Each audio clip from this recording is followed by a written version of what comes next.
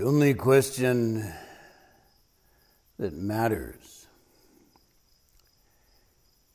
is, are you willing to abandon your life?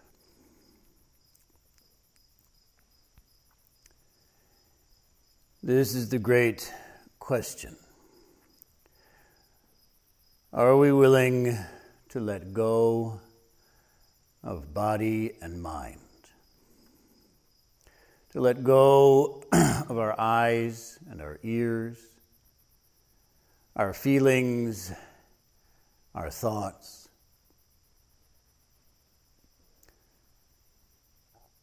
Are we willing to let go of ourselves? This is the question. Naturally, many of us have certain experiences of letting go of our lives. Perhaps we're in some extreme circumstance, caught in the wilderness. It seems that we may die, and we face that. Some people try to approach this with various substances. But the point isn't to have this or that experience. The question is phrased carefully.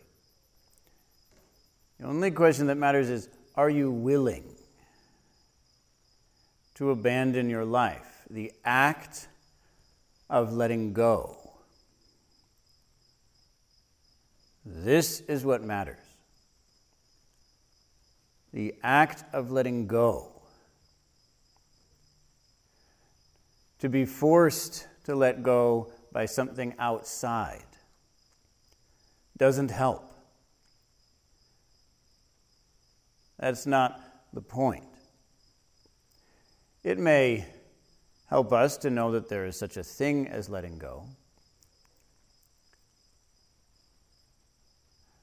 However, unfortunately, in my experience, working with people, it isn't always the case, but it is often the case that when a person is forced to let go by something outside, in fact, they become less able to let go.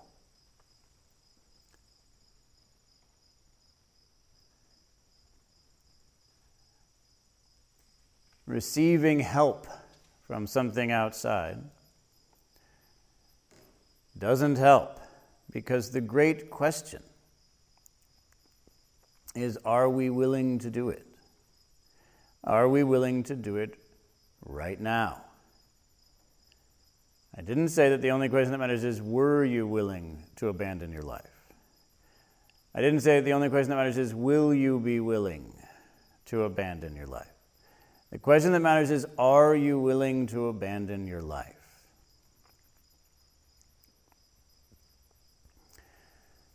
As we practice in this awakening period, the basic way that we bring ourselves to studying this question is by using a technique that allows us to not think. The thinking is what holds this package of suffering together, this bag of resistance. Therefore, the technique either makes sure that we only think in certain circumscribed ways, or in fact, it cuts off thinking entirely. Too many of us have the sense that there are certain thoughts which are reasonable to think. But in fact, it's this thought It has to be cut through. Somehow see that unless the technique requires a certain thought, every thought is wrong. Every thought is the wrong thought.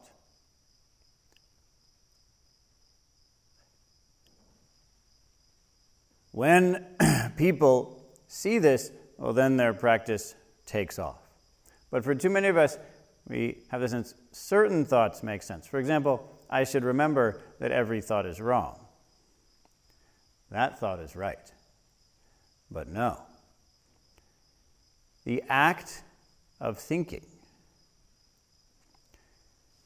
for most of us, is not possible to disentangle from clinging.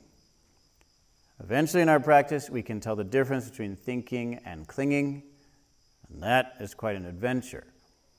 Then we begin to walk the journey of using thinking. However,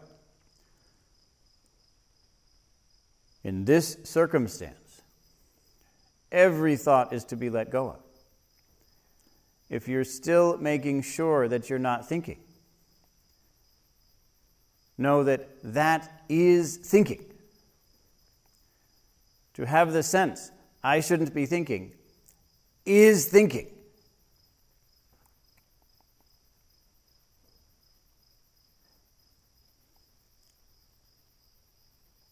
Therefore, we cut it all off. And by doing that, we cut off the conduit, the basic method of trying to make this about me. Now, in many circumstances, it's good to know that this is about me. Of course, that's a very good thing. At the beginning of the path, it's good to know this is all about me. What stage is that? That's the stage of infancy. Infants should know everything is about me. That's okay. Parents should take care of them and let everything be about them. You should be treated as royalty. And at the end of the path, we should have come to the realization that it's all about me. All of you have come here just to help me walk the path. The Buddha arose in the world for me, so that I could walk this path. Every time any of you says something nice to me, it's to help me walk the path. Anytime any of you says anything mean to me, it's to help me walk the path. When there's food, it's to help me walk the path. When there's no food, it's to help me to walk the path. Everything is just about me. But in the middle, it's most essential to see that this is not about you. And so the basic question for us to ask here, the question that I would ask you is, are you the protagonist in your own life?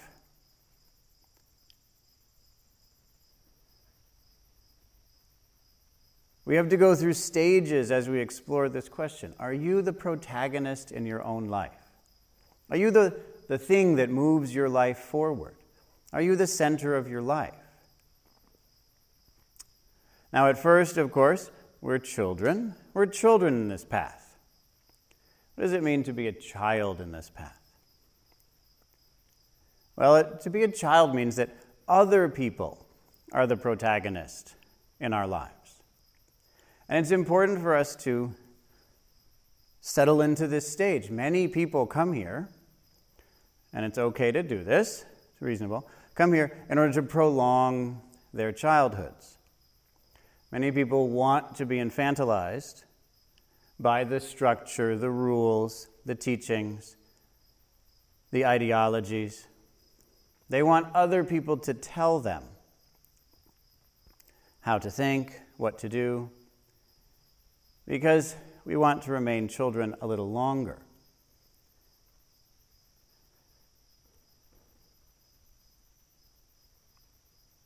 Now, there's a value in this, of course, because sometimes childhood didn't go so well for us. We made a lot of mistakes. The challenges were too high, and so we didn't handle things well, and so we want a second shot at it. We want to figure out a way to be a better child. We want to find a way that people tell us what to do, and we can handle that with skill. We want to find a way that people can treat us badly, and we can handle that with skill. We didn't know how to do that as a child. We want to find a way for people to treat us well, and we handle that with skill. We didn't know how to do that as a child. It was confusing. It was difficult. And it's normal as we walk this path to regress into childhood. This is very helpful. If we're not willing to regress, well, then it's very difficult to purify our minds at the deeper levels. Therefore, when you come to a place like this, it's perfectly fine to revert to childhood. Those of us who have lived here for a while have watched many people revert to childhood. They go back and they act like little kids, even toddlers, just screaming and whining because things aren't going their way. We see this all the time. And if this happens to you, well, no, that's okay. That's the reason that we've made this environment.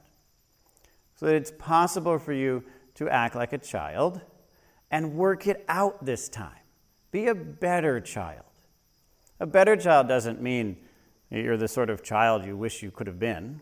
Being a better child means that in that child mind, you know how to practice. You learn how to practice from the mind of a child. It has been said in many traditions that to walk this path, for example, to enter the kingdom of heaven, one must have the mind of a child. So, it's good. But we should also know this can't be the end.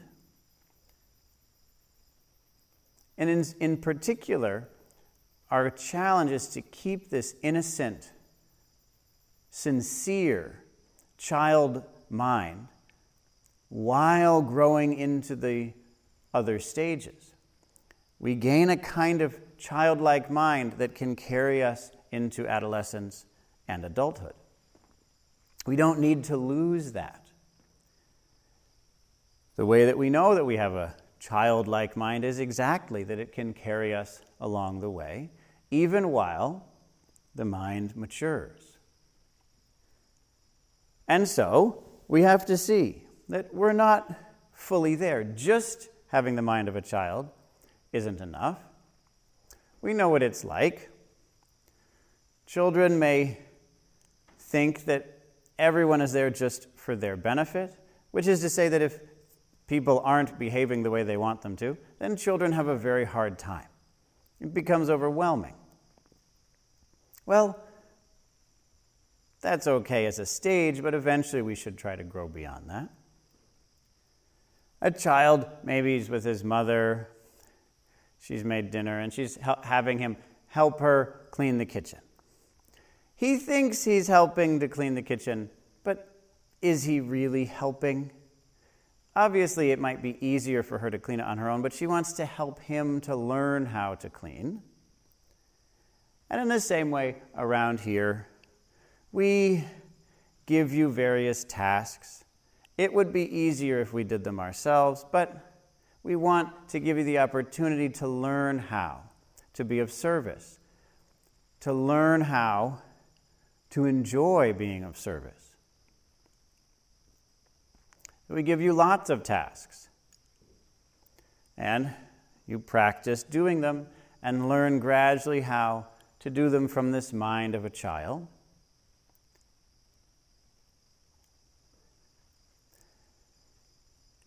And once that's matured, we naturally start to notice the ways in which this isn't enough.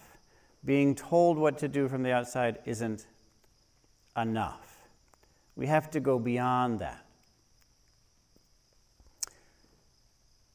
I've been talking with Darren about his experience. Darren is very happy to be here, happy to get to know you. He's very impressed with all of you. He was telling me today how impressed he is. Your devotion, your diligence, your strength, sacrifice inspires him. He doesn't know if he could do it. He said, there are lots of people that should come here just to see how you live because it's so inspiring.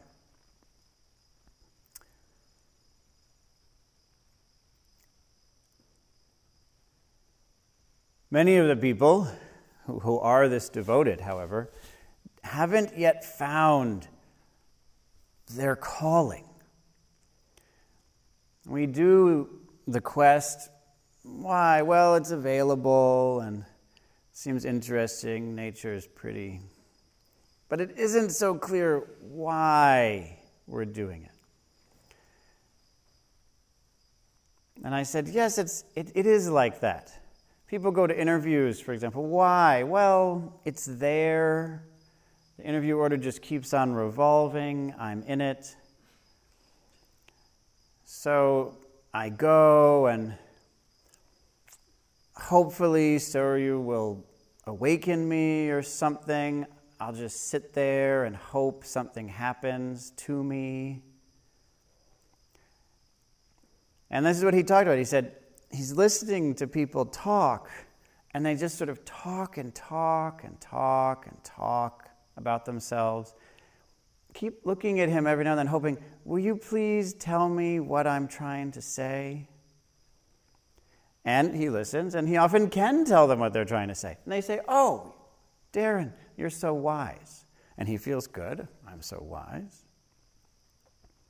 But at the end of it, he feels like, what did I just do for the past 4 hours? Telling people what they were saying? Why?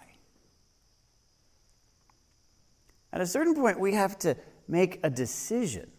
We have to do it for ourselves. He said that someone came up there during this period, and they sat next to the fire, and he was doing some chores and such around. And the smoke was blowing right into their face. And he walked by and they said, boy, the smoke is really tough. But he said, you don't have to sit there. I mean, here's the fire. The smoke is being blown right into your face. You don't have to sit exactly there. You could sit some other place. And they said, oh yeah, that's a good point.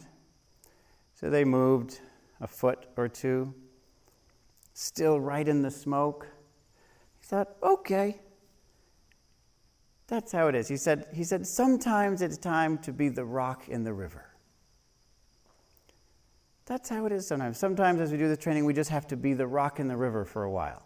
Just the thing that obstructs the flow of the universe.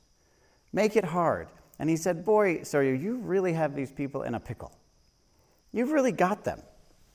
They really are right in their most stuck place. And if they can break through that, boy, suddenly they'll be able to sit some other place around the fire where there's no smoke. That would be great. At a certain point, we have to see, I need to take a step forward. I am the one who has to do this. I need to go to that interview and demonstrate something, not just hope that something will happen to me. I need to at least remember what I'm working on. Work on it and then show something that I have actually realized. I know that this is unimaginable. This shift is very hard to imagine. I'm just telling you about it for later, so that if it happens to you, you can know, oh, this is okay. It's okay for me to decide, I am going to do this. This is the basic point. Darren was making this point, that at first in the path, we're always asking the questions and hoping someone will give us the answer, but eventually we realize, I need to answer a question. What is the question that nature, the universe, is asking me that I need to answer? So eventually we make this shift and we become an adolescent in this path. And when we're an adolescent, that means I am the protagonist in my life. I am going to be the protagonist. I'm going to move things forward. This is an essential stage. In this stage, I learn to take responsibility. And one of the main steps that we take as we enter this training, as we move through the years of training, is that we naturally move from being a child in which basically we feel like it's all just happening to me. And then we hope if I just stick around long enough, enlightenment will happen to me also, and virtue and strength and all the good things eventually will just sort of happen to me. To realizing, no, I need to make use of what is offered. I have to do this. I have to take responsibility. Because it's very possible to stay in a place like this for many years and never shift into this stage. And then people look at us and think, gosh, is that all that training does? Train for 5, 10 years and this is all that happens? We don't want to let this stagnation take place. Eventually it's time to decide, I will take responsibility. I now will stop complaining about how other people don't label food well enough. I will stop complaining about how you all aren't mindful enough. I will stop complaining about how you all don't consider my feelings sufficiently. If you would all just be different, well then I could practice. But you're not different, are you? Well, get on it, and then maybe I'll get to work also. Eventually, this mind passes away, and we realize, I am the one. I am the one who has to do this. This is a huge shift, because we stop thinking, I'll practice once I find the perfect place to practice. Once I find the perfect place to practice, then I'll practice. This is very normal for us. And people travel around until one day they realize it doesn't really matter where you are. The point is, you have to practice here. And then they practice. And this place right here becomes a temple, a monastery, for the first time. People who actually see it that way are the people who make a monastery into a monastery. This is a huge step forward in terms of our confidence, and it usually happens because we've done virtuous acts, and we've attained a certain amount of ability to cut off the thinking patterns that have held us in the child stage. However, it's very good, in any case, to have some kind of ceremony in order to help people to enter this adolescent stage. Because this is the stage when my medicine, my wisdom has to come forth. So most cultures have a ceremony like this. And I'm sorry that you, I suppose everyone here, was brought up in a culture without such a ceremony. I apologize to you for having failed to transform this culture sufficiently. But please know that a culture that doesn't have such a ceremony probably doesn't want people to enter this stage. It probably wants people to remain children. A culture without a ceremony that demands of you that you bring forth your own wisdom as an adolescent may want everyone to remain a child so that they don't rock the boat. Cultures eventually come to a point of stagnation when their stability is the most important thing. And then it's very important to oppress young people so that they don't bring forth their wisdom. And most people here have been brought up in just that culture.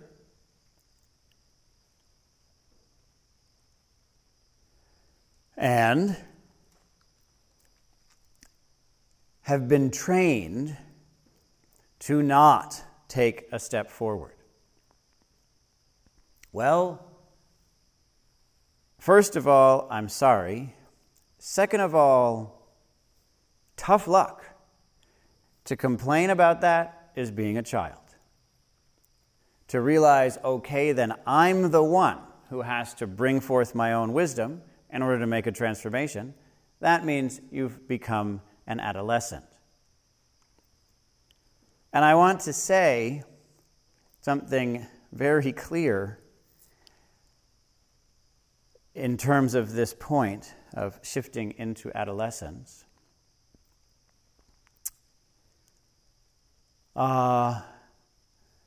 You're old.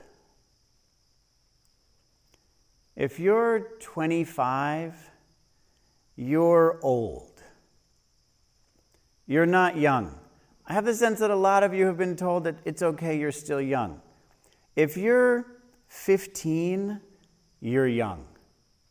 If you're 18, you're an adult. And if you're in your mid-20s, you're old. I'm sorry, but one of the ways that the cultures try to keep us from taking these steps is by telling us again, you have plenty of time. There's plenty of time. You're only 23. You have plenty of time. But when you're 23, you don't have plenty of time. You should have found your medicine a decade ago. That's the normal time that humans find their medicine. That's when you're typically sent out into the wilderness to find your truth. You're not allowed to enter this society as an adult typically until you have brought forth something. If you're in your 20s, you're old. Please don't use this to beat yourself up. Become an adolescent and use this to realize there is urgency.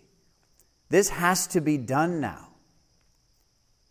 It is time, and the world situation requires it. The world situation also doesn't give you time.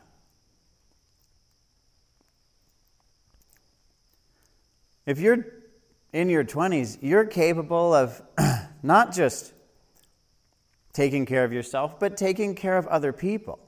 And it's time to start doing that.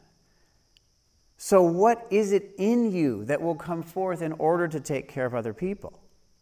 Well, the first thing is, know that even when we tell you to do something, we can tell you to do something. But know you have the opportunity then to bring forth the decision to do it. You still have to be somewhat at this stage just to decide to do the thing you were told to do. You're the one who has to make that decision. And it happens all too often that I'll tell someone to do something and they just won't really do it. They'll be told to do it and then they just don't do it. They don't remember, confused, not really sure. Rather than being able to decide, this is the thing that I'm going to do now. Please practice that here. We've intentionally set up this whole place so that you can make a decision like that and mess it up badly, and there won't be very many serious consequences. Okay, we've given you certain things, certain tasks to do, and if you mess them up, it's basically okay. Please see that. If you're in society and you make a little mistake driving a vehicle, there can be terrible consequences. But what's the mistake you're going to make around here? You're going to put a chair in the wrong place.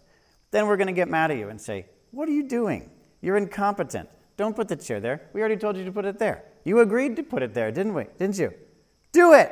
And then you say, oh, I'm so terrible. And then you move the chair. But it's just a chair. We all know it's just a chair. You're just given the opportunity to work through your stuff where, why didn't I put it in the place where I knew I should put it? What was going on in that moment in my mind? And then you get to see it. You get to identify the patterns that made you incapable of doing what you knew you should do. That's the point. And then once you've identified it, you decide, I'm going to cut that off right now and change my life. That's the point. You take charge in that way. And so we give opportunities of leadership to people who are at this stage or are trying to get to this stage.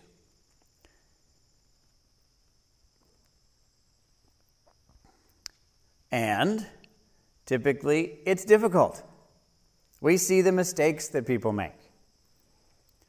Generally, they make the mistake of making a lot of new rules. There's this sense at this stage that what the world really needs is rules. I think this whole place would be better if there were more rules. Just so you all know, 90% of the rules around here I didn't make, and a lot of them I don't even know about. I learn about new rules all the time that people make up.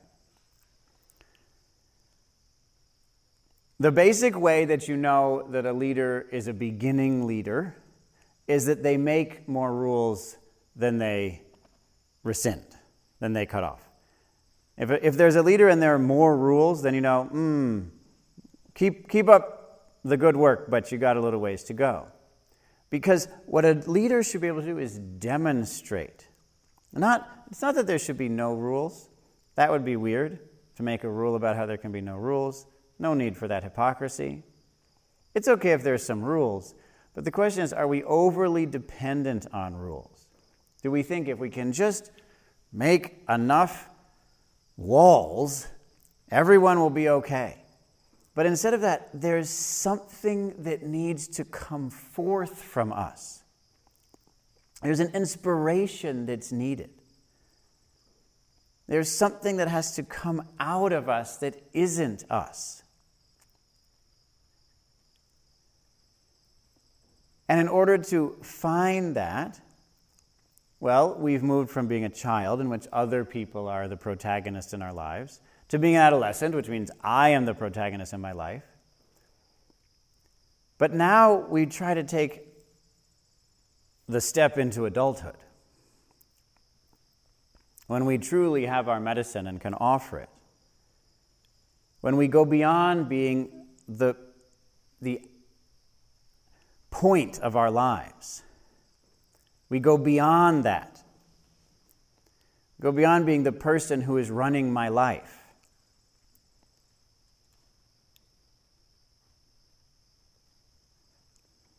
This is how we become an adult. When the Dharma is the protagonist and there's no more my life.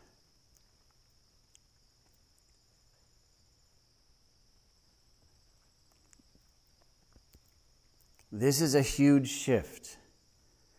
And many people have been trying really hard just to get into adolescence. And then suddenly it turns out there's something else. Because being a child, being an adolescent, these are two different ways of doing a similar thing, but becoming an adult is completely different. The Dharma, the truth, our medicine is the protagonist, and there's just no more sense, my life.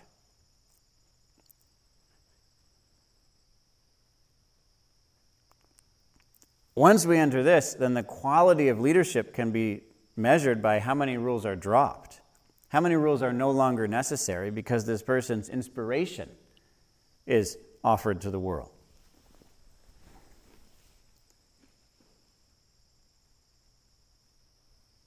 The person in this stage simply becomes what's needed moment by moment.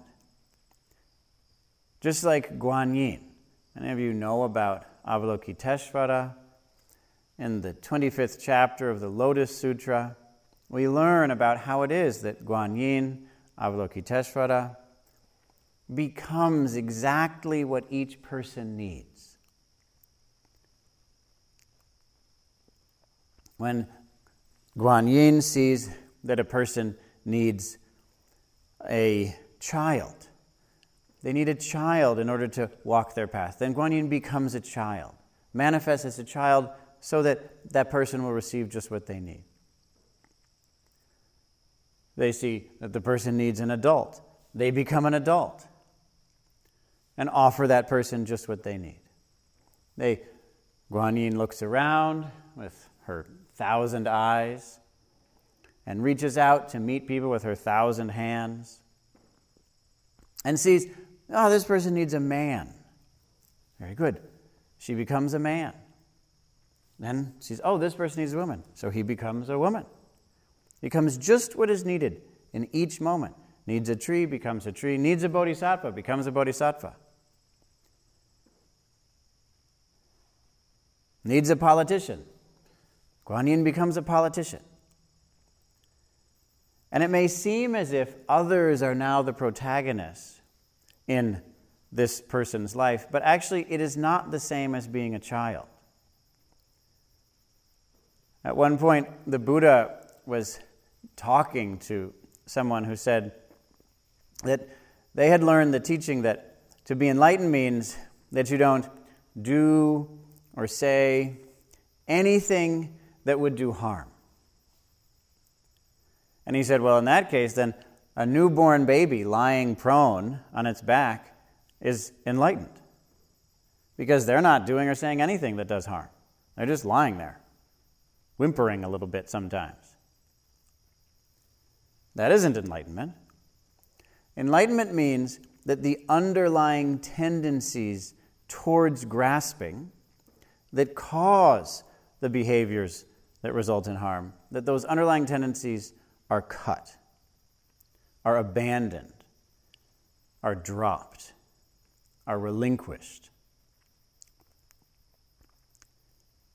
It's reasonable as a child to think everything's about me, and so I will receive your guidance for my benefit. That's completely reasonable. Children should have that. But then we move through the stage of realizing, no, I am the one who has to do things. Sometimes teenagers in our society get mad at everybody.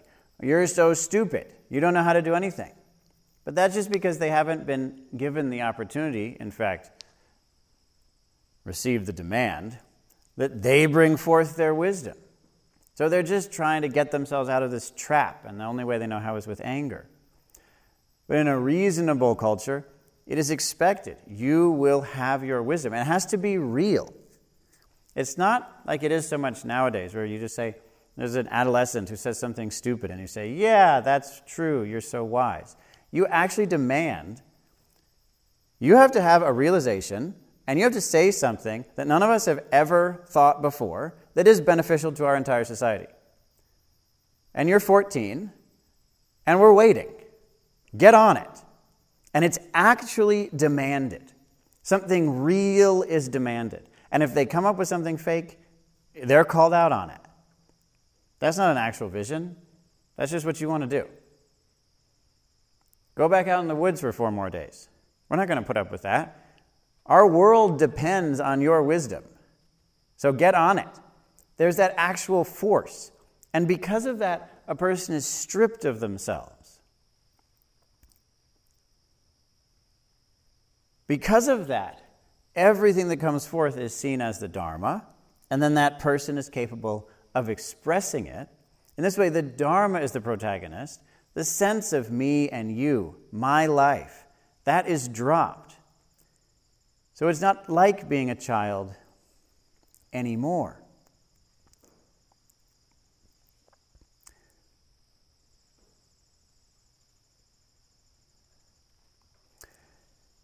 I have a friend who had a huge shift when he himself had a child. And he talked about this. He said the strange thing about being a father is that one day you're you. And you know how to be that person. You play your guitar in the evening because you enjoy it.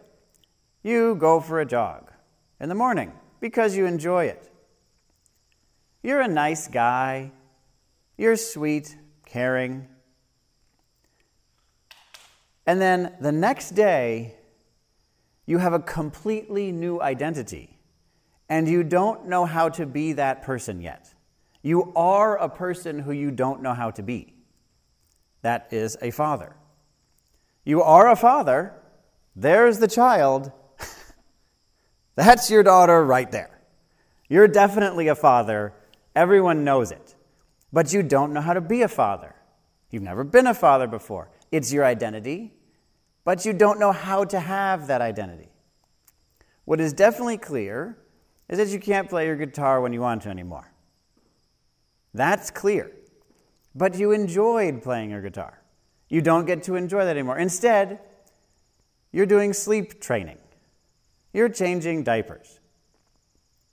Sleep training and diapers is not as fun as playing your guitar. And yet, as you do it again and again, you begin to actually enjoy sleep training, changing diapers, because you enjoy a love for something larger than yourself, for something beyond yourself. And the way he put it was, you have to be a different kind of person to enjoy sleep training more than playing a guitar. You have to become a different kind of a person. You have to learn how to be a father.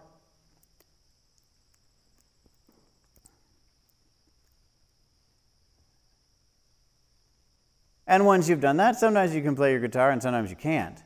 But what you know for sure is that you would never want to go back to being that person who needs that kind of happiness. You would never want to go back. If you can grow in that way into this new sort of a person, it's a better kind of a person.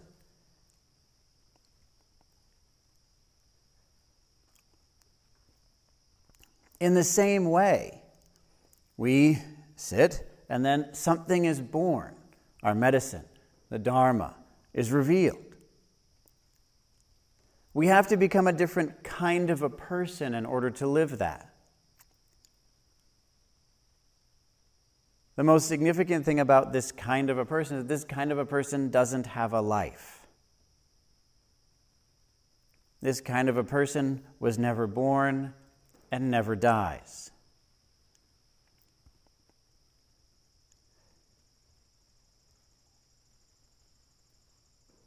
How does this kind of a person enjoy moving through this world?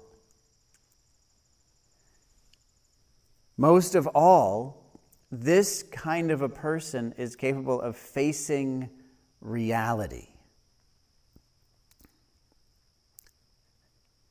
And basically, when you train here, you're learning how to face reality. This has to be our focus. Can we face reality? If we can't face reality, then we can't be trusted however good our intentions are. If we keep on going insane, if we keep on basing our identities on delusion, if we can't face things as they are, then we can't be trusted in the end.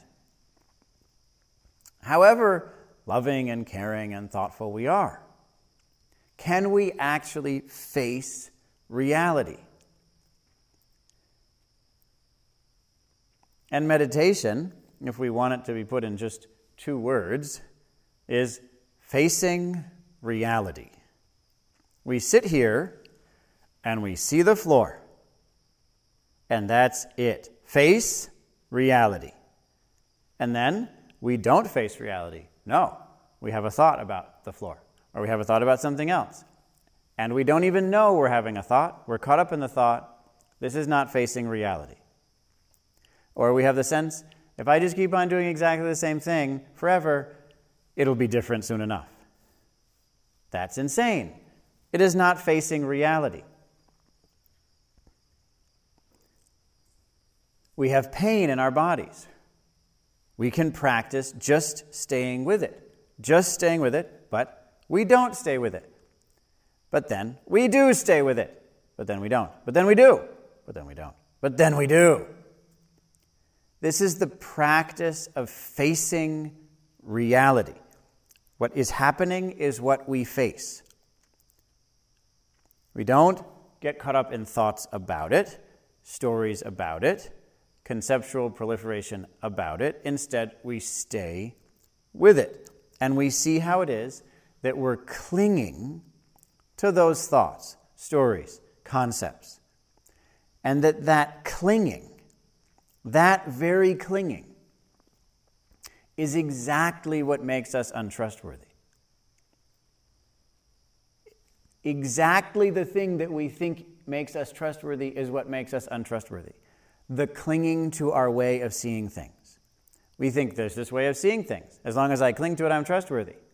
But in fact, clinging to that way of seeing things is precisely what prevents us from facing reality. Therefore, we are not trustworthy.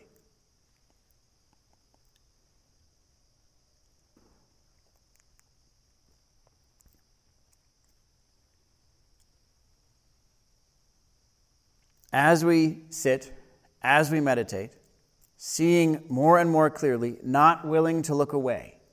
Not willing to look away. Whatever experience comes, that's exactly what we stay with. In this way, we are completely helpless. We're totally helpless. There's nothing we can do about anything.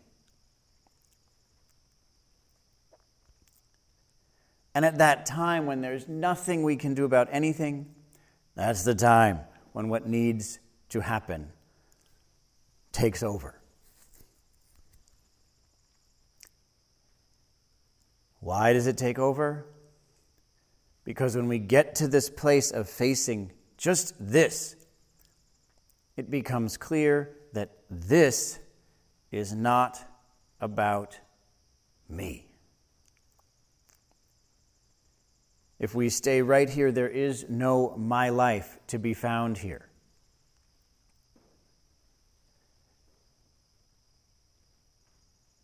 And we face it, and we face it. And why? In order to be broken by it.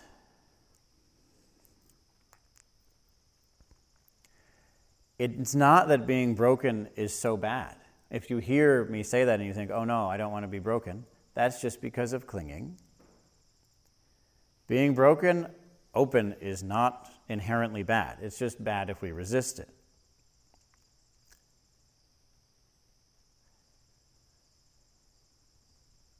We can say that we get broken by suffering, but in fact, when we get broken, it is just suffering that gets broken.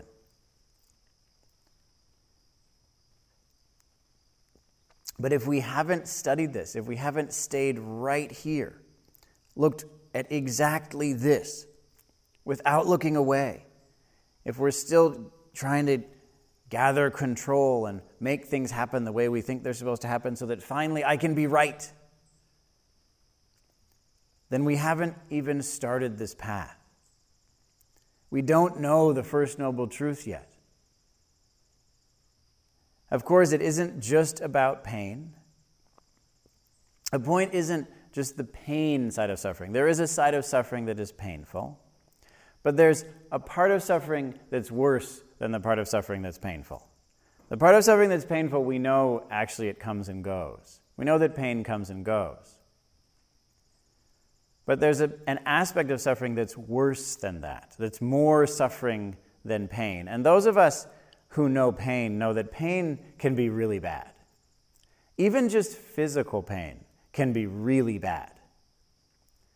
Perhaps some of you had the opportunity to explore real physical pain. It gets really bad. Just physical pain can be terrible. But to my knowledge, and I've explored physical pain to a certain degree, physical pain doesn't get as bad as emotional pain. Emotional pain can get really bad. Emotional pain can get, well, perhaps some of you had the chance to explore this. Emotional pain can be truly overwhelming in a way that even the most intense physical pain isn't. And intense physical pain is really bad. And yet I'm telling you that there's a side of suffering that's even more suffering than even the greatest physical and emotional pain. Now that's a large claim. So what am I talking about? I'm talking about the fact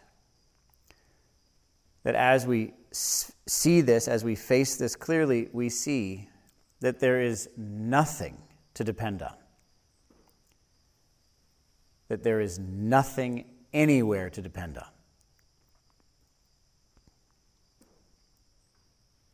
That is extreme suffering. That is what breaks us.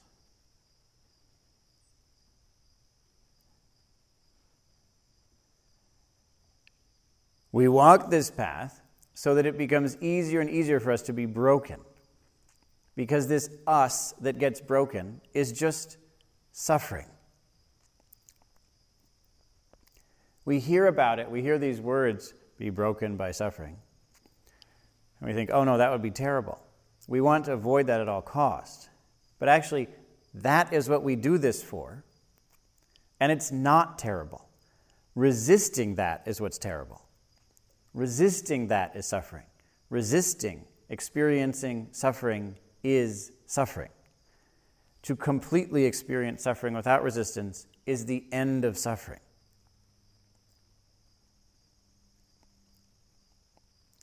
Of course, we practice and things get confusing and awful sometimes. And we are, in fact, more clear, and we think that that's clarity, but it's not yet clarity. I was very fortunate. I went deep into it and found a terrible sadness within and thought that I was clear, that this is the truth at the bottom. But I was fortunate to have a teacher who said, this is not clarity. And I'm telling you, this is not clarity. Suffering is not clarity.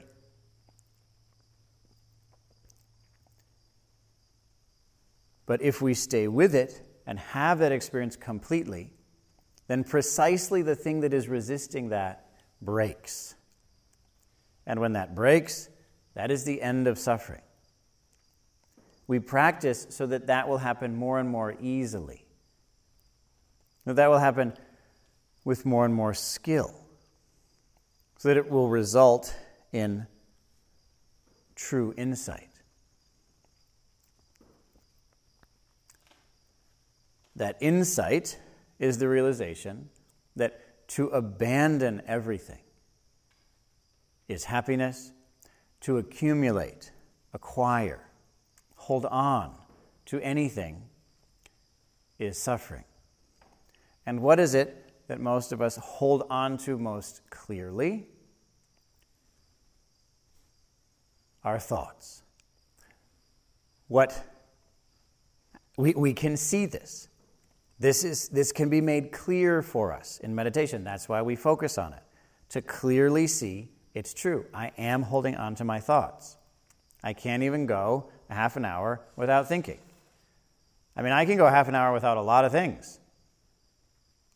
A lot of things that I want, I can go a half an hour without it. You can be addicted to alcohol terribly, and you can still go half an hour without a drink. But I'm even more addicted than that to thinking. So how will I break free of this clinging? That becomes the clear question, so that I can get out of this rut. We dedicate ourselves to that, to break free of that clinging, the clinging to thoughts, so that the whole sense of my past, my future, my present is abandoned. Just that act of abandoning is what saves the world. That is what is needed. We're doing this so that even one person here will directly see that. Will directly see that my whole strategy has been mistaken up until this time. It's about relinquishing. And then we have the experience of actually shedding, of actually cutting away body and mind and discovering a new wisdom. A wisdom that has nothing to do with me, even though it was necessary, in order to realize that wisdom, that I make it be about me, that I am the one who's going to make this happen. Having, of course, received the gifts from others in order to prepare us for that. This very act of letting go is what matters. Just that act of letting go right now. How to do it. How to face reality right now. How to let go of everything I think about it right now. How to do that.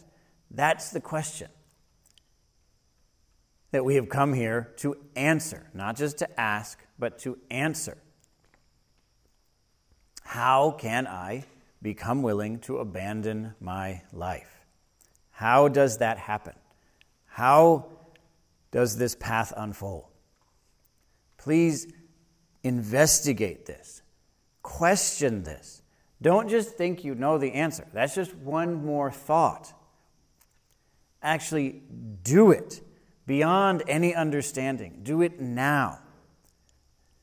Exactly the thing you think you're supposed to do is what has to go. How will you practice without that?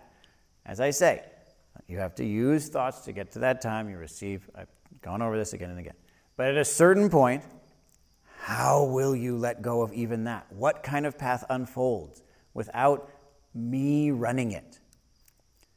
Without me holding on to this egotistical stone in my heart that wants to control everything and make it be the way I think it should be. How can it unfold beyond that? This is the question for us. We're here to practice, to deeply investigate this, how to actually do it so that we get good at it. This is our profession now. This is what we're here to do. This is what we're supposed to be experts in. How to cut everything away. First and foremost, our thoughts. And first and foremost within thoughts, our thoughts about ourselves. How to do it. Please be clear on this. We're here in order to learn this, to practice it again and again, so that we can apply it in any and all circumstances. When we do that, then we have to face any and all circumstances. We can't wriggle around and mess with them. Instead, we stay right in it, not in our own patterns and thoughts about things, but right in it. And because of that, we see there is nothing anywhere to support me. There is nothing anywhere to support me. Every time I try to find support, it's disappointing, it's untrustworthy, it's undependable, and so I suffer, and so the only thing to do is to let go.